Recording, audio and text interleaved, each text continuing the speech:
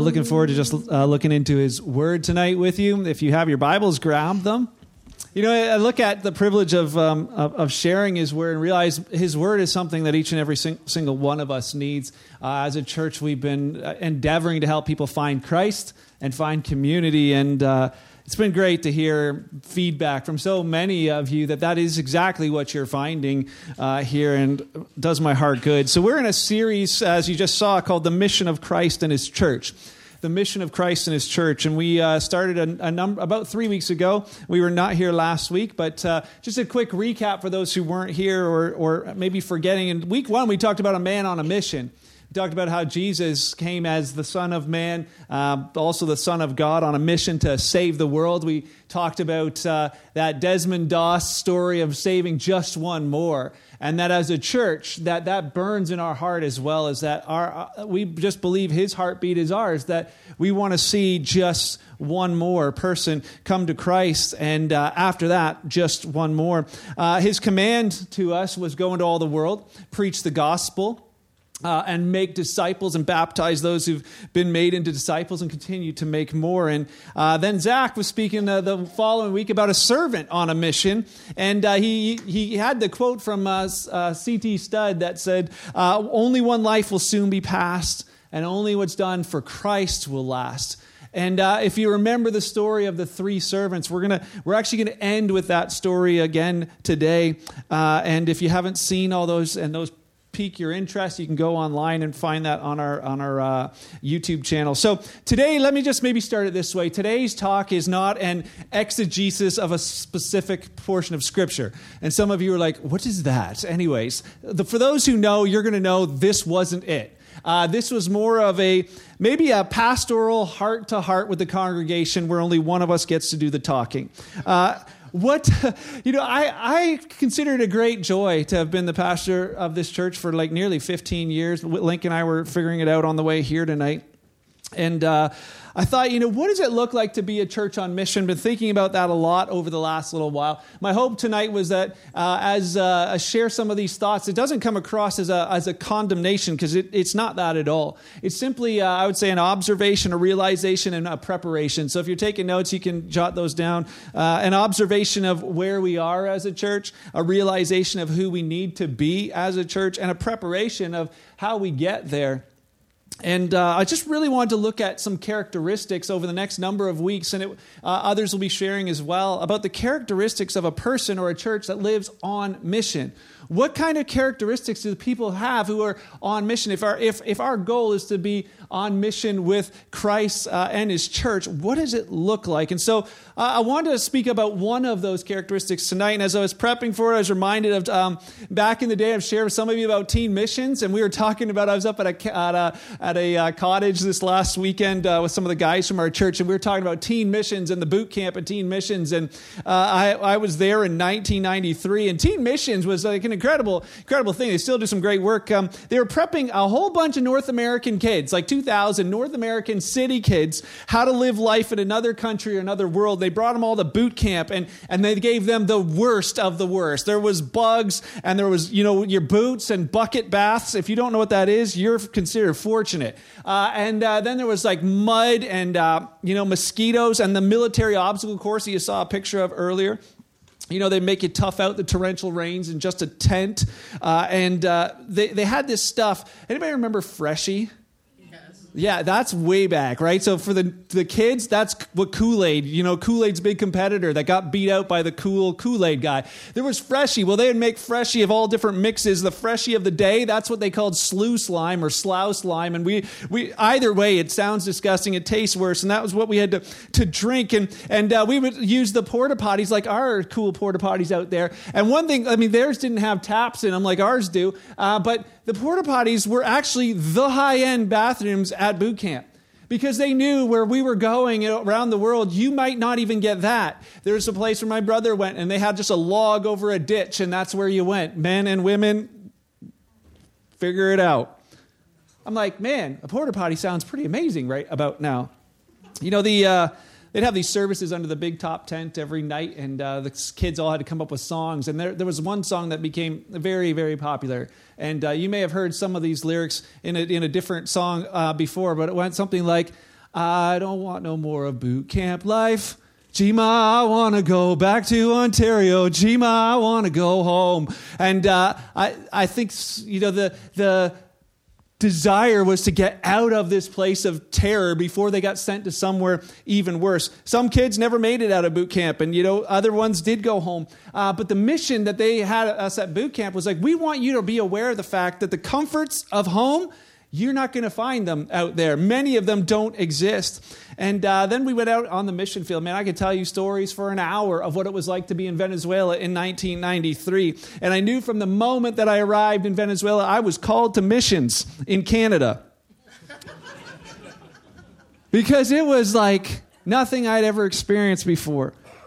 But we came back after, I think we were gone for like 8 weeks, 15 years old with a whole bunch of others. Came back after 8 weeks, and we gathered around in Florida, and we began to debrief and talk about with other missionaries for teens that had gone to other countries, what it was like. And they began to tell their stories. I remember my brother coming back. He's like, we ate grubs out of like a rotten tree in Papua New Guinea. We're like, disgusting. And he's like, it was awesome. We're like, all right. And then others were like, yeah, a girl fell off the log into the latrine. Like, she'll never do that again. But I can't wait to go back again. And then there was one of my buddies, he's like, we had to literally hide out for 2 days because the country we went to all of a sudden had a civil war happen while we were there. He said, we were terrified, and yet we saw God's protection in our life. And I remember just thinking about some of those things. I realized, wow, that's where I found out for really how real God is. How you didn't need stuff to be happy.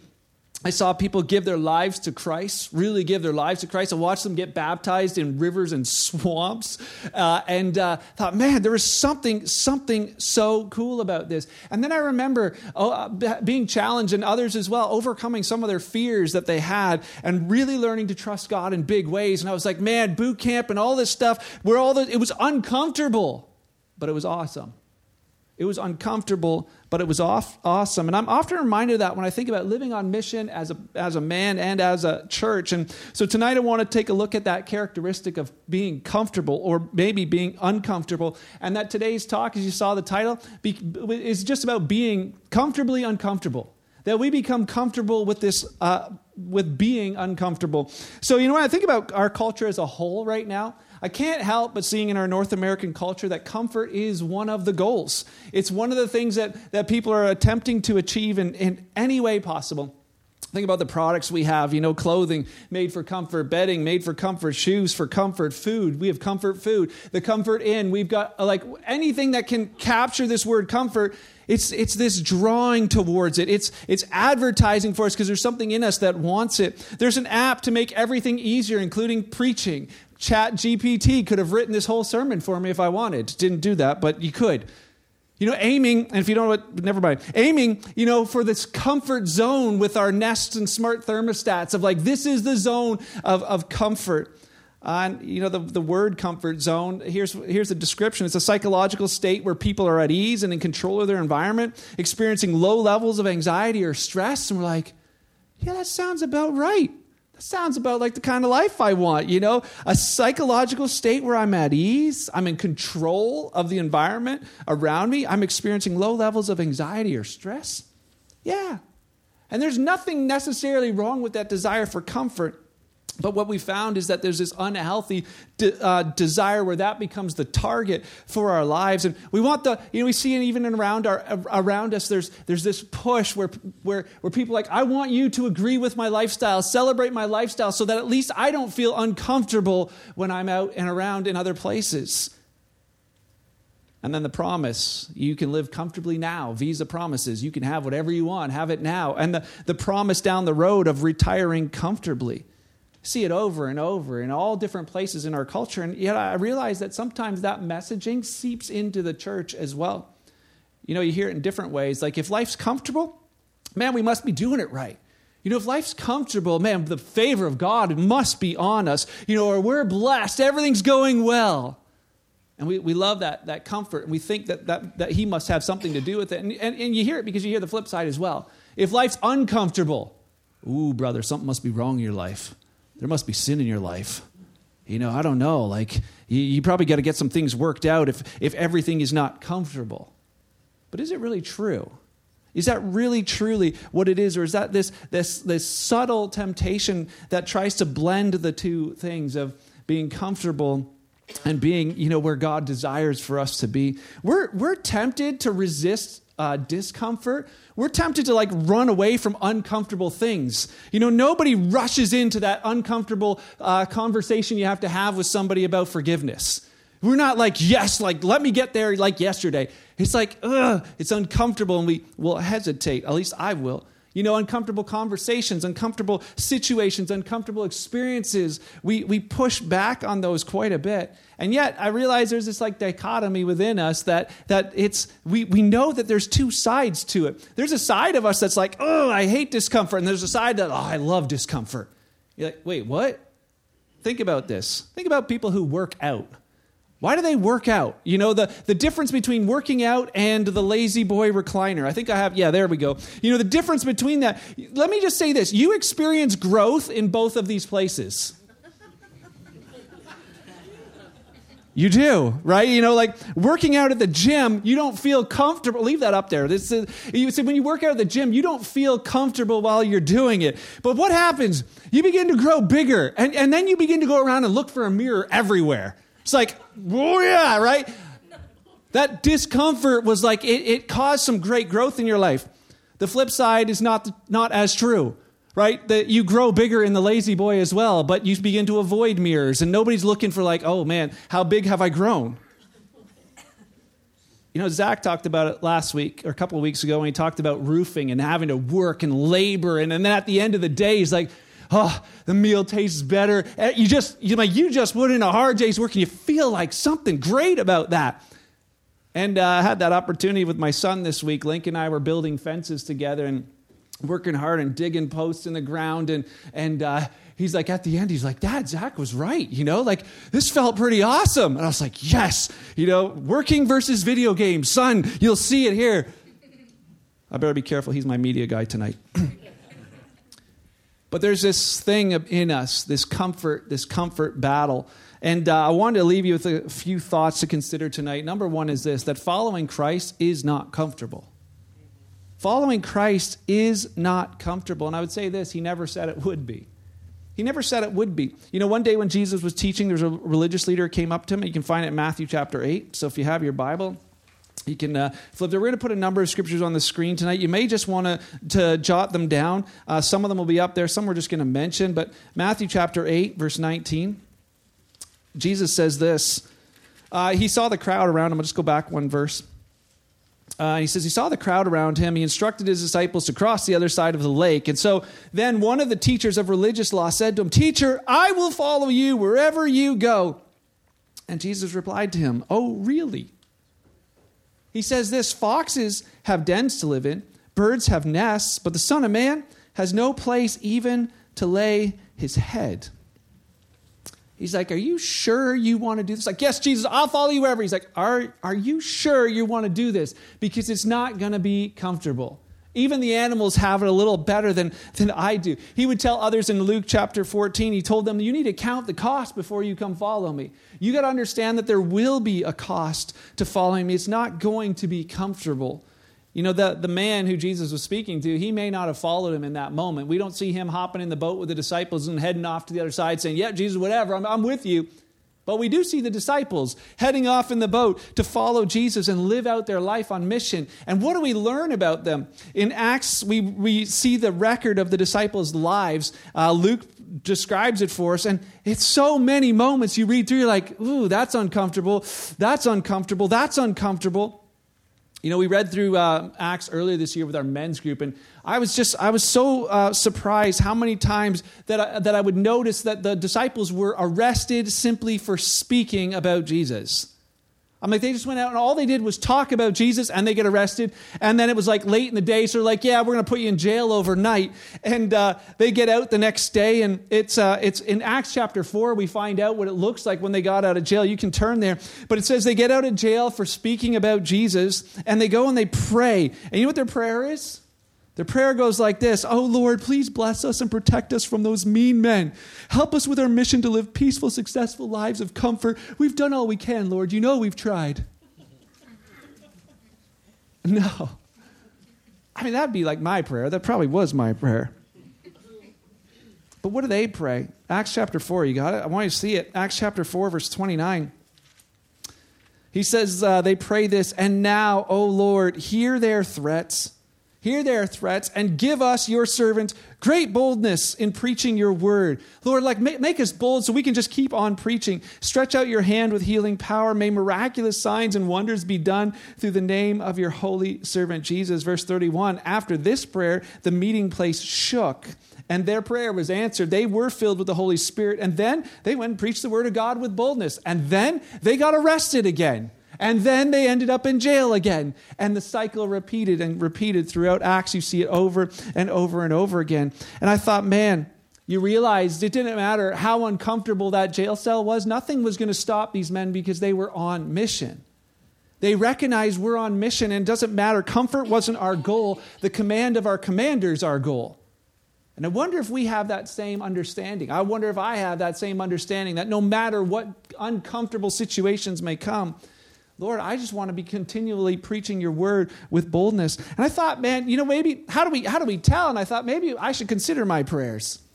What are my prayers when I pray these days? Is it, God bless the moon and God bless me? Or is it that, like Isaiah wrote, here I am, Lord, send me.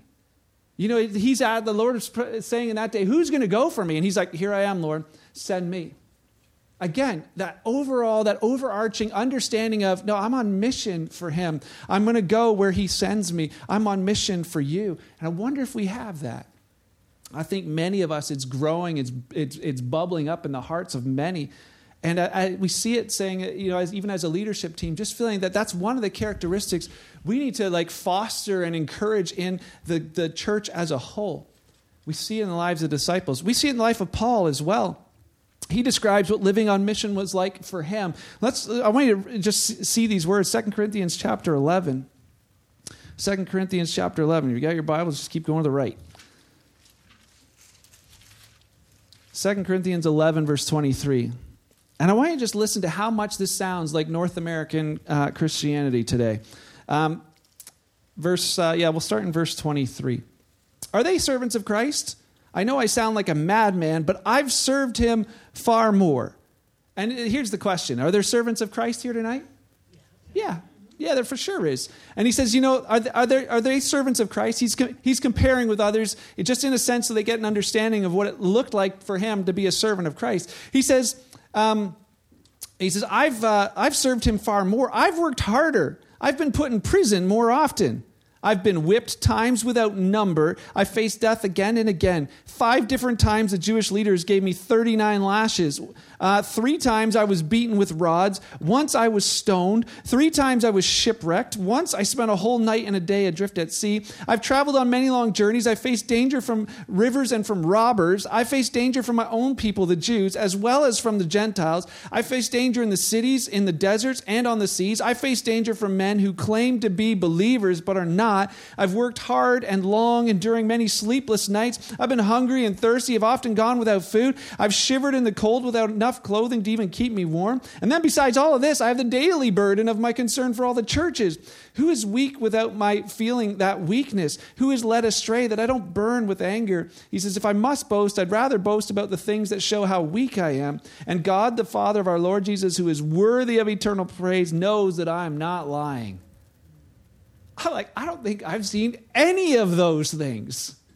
You read it like gave them lashes and you're thinking, oh, they got new eyelashes. That's about as far as we go. Or got stoned and we're like, oh, I know someone who got stoned, but it's not the same, right? We don't see any of these things. We don't understand very often how uncomfortable it was to be a person living on mission. But I think we will discover that down the road. I think the church, again, will discover that there's going to be uncomfortable times ahead. And my heart and my hope is that we're ready. Paul's famous quote, I can do all things through Christ who strengthens me, was prefaced by, I've learned how to live with a lot. I've learned how to live with a little. I've learned how to live being comfortable. I've learned how to live being uncomfortable. It doesn't matter what it is. I can do all things through Christ who gives me the strength. You read Paul's list of things, and not once in there does he say, one whipping was enough. I retire. I'm good. I'm done. One shipwreck, that was enough discomfort for me. That was the last straw. I'm done. Retirement was never in Paul's vocabulary. He never had that word. And when I think about retirement, and I'm not here to make some great statement about retirement tonight. I just want us to ponder that in our culture. Retirement, is basically we've been sold the kingdom of comfort lie when it comes to this thing called retirement. That retirement is this goal that's set for us in our culture. It is that thing that many are told to aspire to, and it's like this carrot that's always kind of down the road, right? And it starts early. Man, when people are choosing their jobs, I remember Zach was talking a couple of weeks ago about how to choose his job, and he's like, man, I was thinking about what's it going to do for my retirement? And the Lord grabbed his heart and said, no, these guys need to be loved. He's like, oh yeah, that's why I'm here. I'm on a mission. That doesn't matter. But how many never see that? Never see through that. It's always, it's that I'm gonna retire in comfort. You work your life away, and for an earthly comfort at 65 years old. But I ask this question because I've seen it time and time again. I'm getting closer to that age, I realize when I start chatting with people who retire, I see two things happen. One that I see is that people retire, but they've so ingrained a habit of working that they can't actually stop working. Yes, I'm retired. I was talking to one guy. A bunch of the guys I talked to, they just retired. And I'm like, I'm busier than ever. What is that? It's this thought that it shouldn't have been, right? If it was true, the earthly comfort, they should have got there at 65 and been like, I've arrived. I can rest. But something's been programmed in their mind, and it's like the lie of our culture that says, there's earthly rest here. You can retire, and yet they can't kick the habit. And then I've seen the flip side of it as well. I'm not saying you only fall in these two categories. I've just seen these two categories. The other side is that they retire and like, sweet, I quit. I'm not doing anything. And they're dead a year later. Not having any sense of purpose in their life. There's no reason to get up in the morning. Well, I don't know who I am because I just don't do anything. And I would challenge this as Jesus followers. Yeah, you may be able to retire from working for money, but we're never to be retiring from the mission of Christ. We may be able to retire from working for money, but never to retire from the mission of Christ. And I'm going to call that out in us as a church. That Paul would say in his messages to Timothy and Titus, he says, hey, go find the older ones and encourage them to disciple the younger. Go call on them to they've got life experience to pour that out into the younger generation. Don't let them just wander off into some a spot of just, they've retired. Help them realize that they remain on mission. I thought about it here. I thought, man, we got Amazing Grace in this place. I'm not slamming them. That's what they call themselves, right? The Amazing Grace. But I thought, man, what a great opportunity for them to be reaching out to the newlyweds and saying, hey, I know what you're about to go through. 40 years married. You could tell us at 20, hey, here's what year 21 looks like, right? And encouraging those things in one another. And I would just simply say this, older was never a number. How many of you here are older than someone? Yeah, older than someone.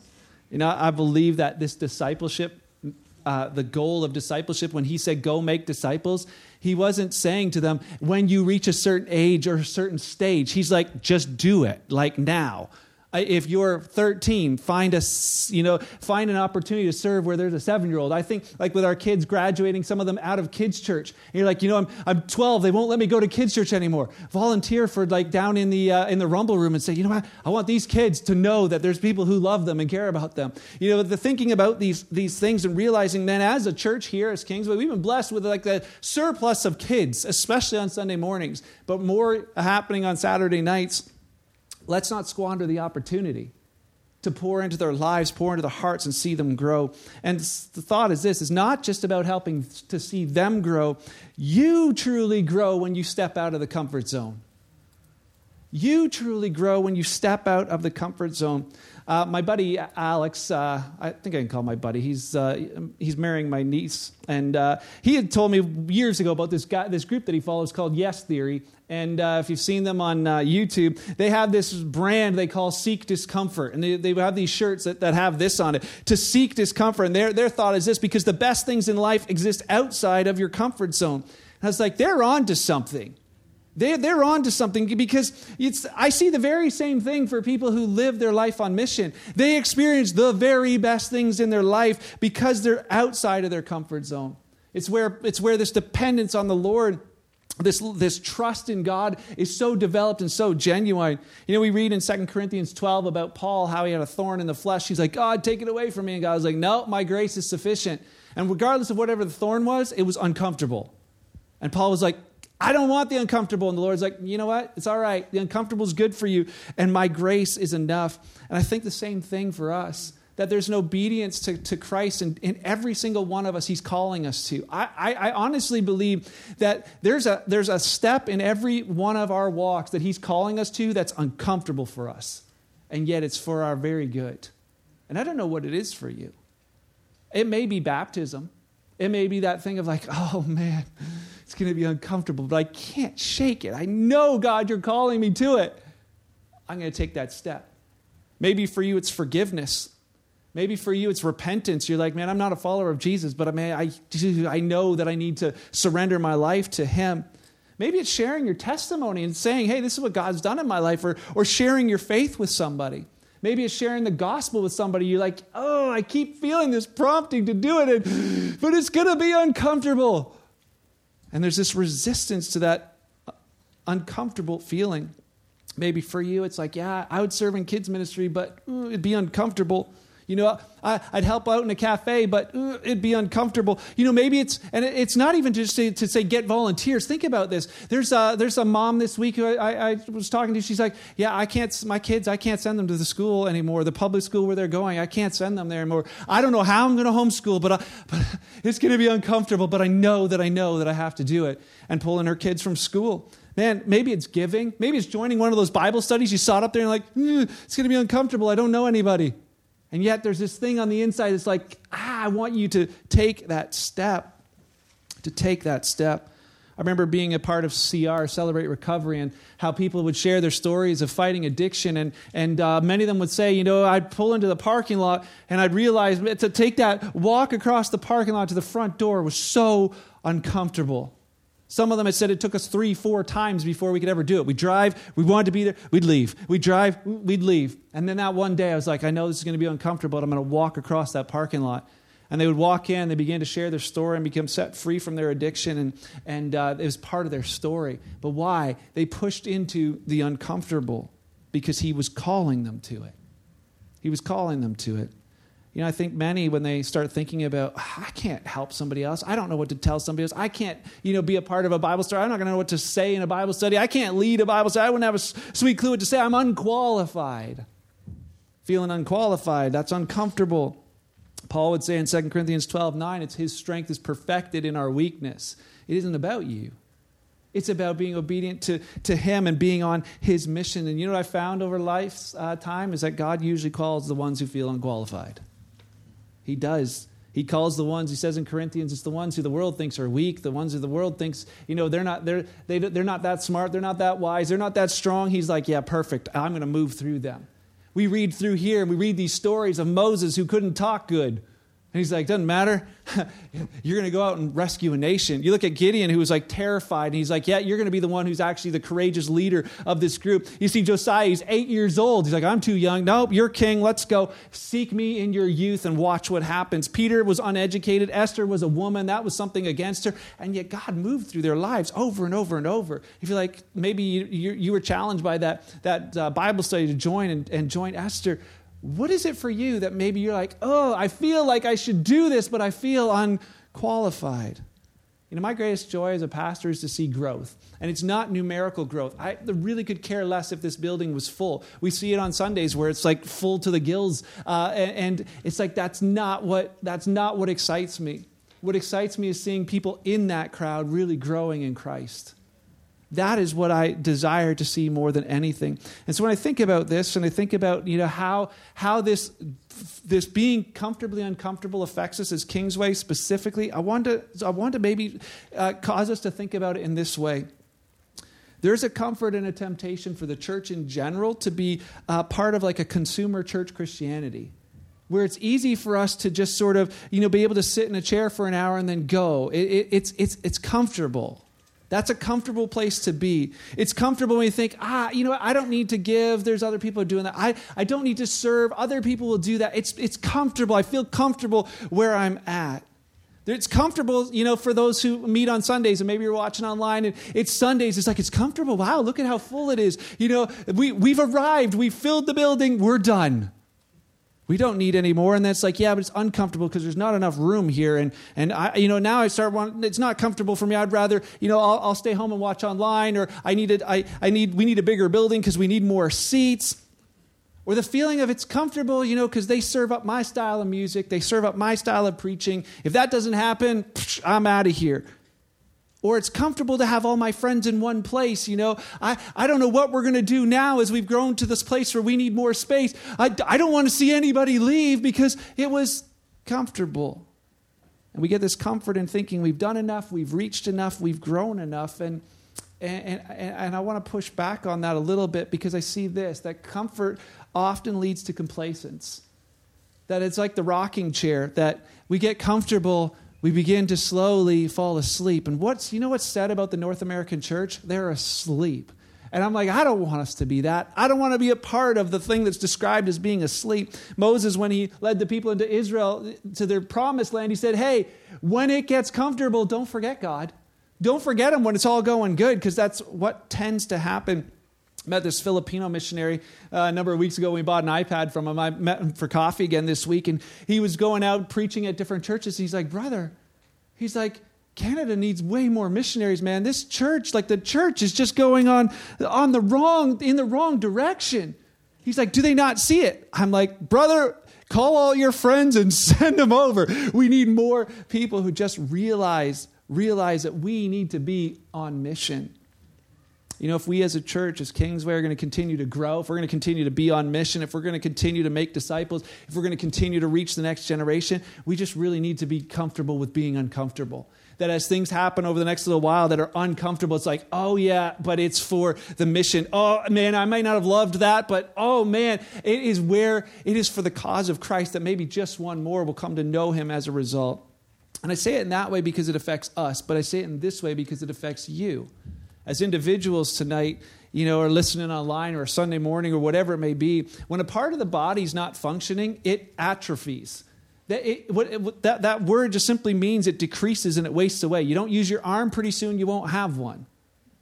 And as the body of Christ, Gary's going to be talking about in a couple of weeks, if we're tempted to just get into that comfort zone, you do just simply waste away. That pursuit of comfort comes at a terrible cost. And it's the same individually as it is corporately. That as a church, if we pursue comfort, and that's kind of our goal, the same thing happens. The atrophy happens, the decrease, the wasting away just happens. And we've seen it so many times in so many other places. And it's like, let's just talk about that.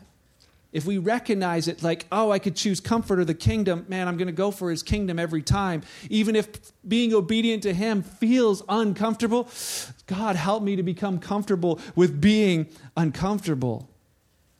And I leave you with these thoughts. We really believe that as a church, as Kingsway, that we simply cannot just be a church but simply a church that's on mission. That we realize that there's people that are not yet part of his kingdom, not yet part of the gathering, not yet have they found salvation in him. And so this is my challenge for us tonight, that you would pray about and take action to step out of your comfort zone, whatever it may be, and serve on mission. For those who are here tonight, we just really believe Saturday night is our greatest opportunity to grow as a church. You're it. We believe that this is the place where there's many, many people who yet have not had the opportunity to be connected to a healthy, life-giving church, and we believe it's here. But do you? Do you have it in your hearts like, you're right, there's people that I need to be inviting to here?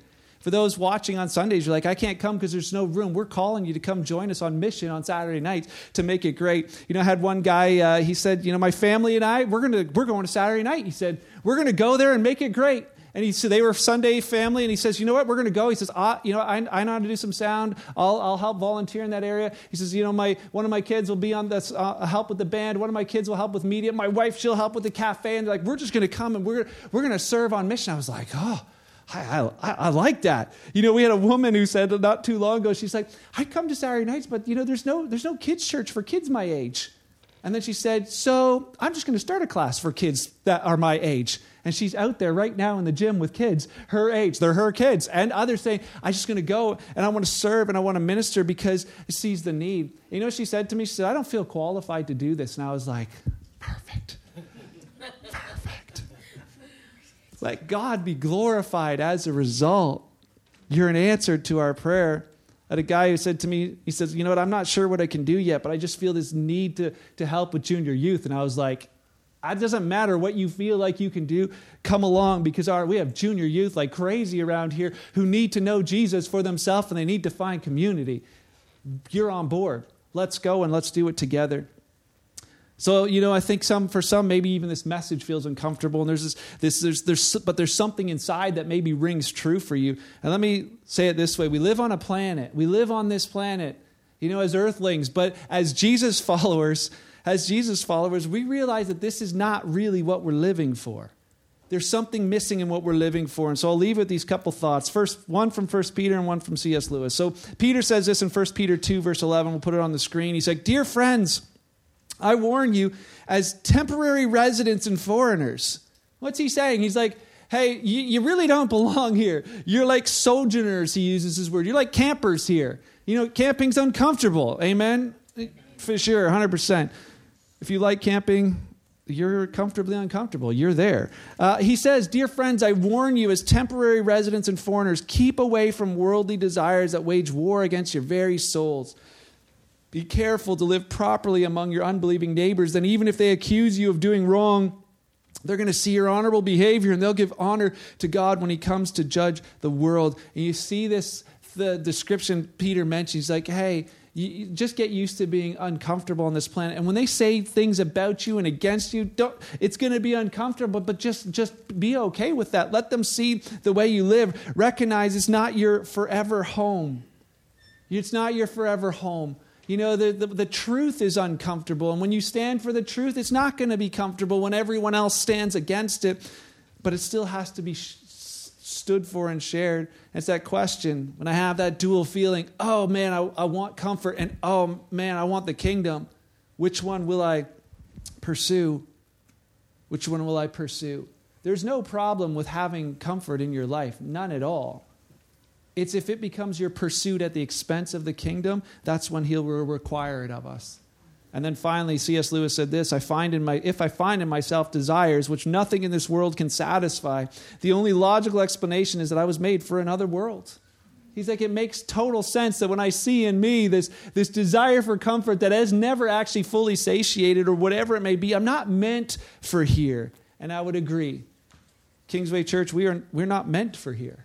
We're meant to be on mission here. We're not meant for here. We're meant to be on mission here. The promise of earthly comfort was nothing that Jesus ever promised, and anyone who does will never fully satisfy. But there is that longing for comfort within us, and it has its end. It has its end, but it has its end in a spot that we maybe don't consider enough. Our eyes are so focused here that we forget that there's a place where we're going one day, that there's a goal that we're reaching, a rest that we're aiming for, but it isn't here. And so I leave you with the story Zach started with last week, the story of the three men, who are the three servants that Jesus called. And two of them, they were all given talents. If you remember, two of them went out and it says they went to work. They went to work for their master. And they're like, I'm going to use whatever you have until you return. They didn't quit halfway. They didn't quit like at 65. They're like, it doesn't matter. Until he returns, we're working this thing. And when he came back, what was the response? Well done, good and faithful servant. Well done. You've done what I've desired. So for all that time, it was uncomfortable working. But in that moment, man, there was great comfort in those words, well done, good and faithful servant. And then you think about the third guy. He's like, yeah, we don't know how long he worked. Didn't seem to work at all. We don't know how long he held on to his talent before he buried it, but he finally was like, no, I'm not doing it. And he buries it. And he lived the comfortable life. Didn't have to work, didn't have to do anything. But how uncomfortable was that moment when his master returned and said, you didn't do anything of what I'd asked you to do. You didn't do what I called you to do. And he says to him, put him out where there's darkness and gnashing of teeth, and how uncomfortable that will be. So the challenge tonight is, don't feel any guilt or shame or coercion, because that's not my heart at all. My heart is that you'd pray and say, Lord, I want to be on your mission. I want to be about your mission. I might be 7 or I might be 77, but it doesn't matter. If I'm alive and breathing, you've obviously got me here still for a reason. What is it that you desire for me to do on your mission to win the world, to reach people for you? Don't do it for the praise of men. Man, I'm so grateful for our volunteers, but I can't thank you enough. But to simply do it for the praise of the one that we serve. And one day, we will enter into a rest. We will enter into a comfort that will be so far beyond what we've seen here. John writes about in Revelation 14, our last scripture. He writes in verse 12, he says, this means that God's holy people must endure persecution patiently. And that's not comfortable.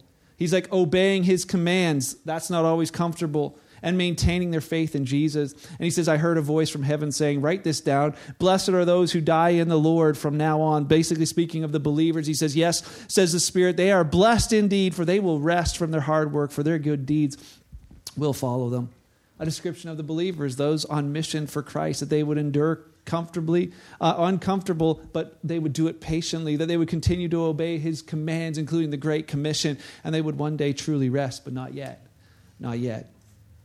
As a leadership team, just believing that to stir that up in our hearts of that realization, just that simple realization that there's always going to be a lure for comfort, but it's coming at a cost that we cannot afford. And I would challenge you to think about it, to pray about it, to say, Lord, where is it? And maybe it's here on mission. Or maybe you're like, you know what? I'm part of another church and I'm kind of whatever, but I feel called that I'm supposed to do something there. Live on mission wherever it is for your good and for his glory. Can we pray? Father, thank you tonight for your word, for the truth of it. Lord, thank you for giving us a reason to even live, to live again. What you've done in our life is that there's no shortage. There's no shortage of gratitude, Father. There's nothing that we can even do to ever make up for it, to ever be able to thank you enough. I'm grateful, Father, just simply grateful. Lord, thanks for welcoming us into your family and calling us to your mission. You've given us purpose in this world and in this life that matters for more than this life. Holy Spirit, I pray tonight that people around this room, people listening online, would have heard your voice, truly. Heard your voice drawing on them. God, inviting, encouraging them to live out who you've called them to be. Lord, as your body grows stronger, as it continues to reach out to this world. Father, we pray for those who don't know you yet. We pray for those we're going to meet this week who are just waiting for hope to come from somewhere. God, give us words to say in those situations. Give us courage to speak out, whether we feel qualified or not. Lord, may we keep pointing them to you. Father, thank you for this church. Thank you for this great gathering of people. Thank you for your church in Haldimand and Ontario and Canada. Lord, thank you for your spirit that lives within it. Pray that as we continue to walk with you, that your kingdom would come and your will would be done, Lord, and you would be glorified as you deserve. Pray this in your name, Jesus. Amen. Amen. I'm going to leave you with a couple thoughts to take home with you. We'll put them up on the screen. But I encourage you to think about what it's like, what life looks like for you, just to simply be on mission for him. And hopefully have a great week.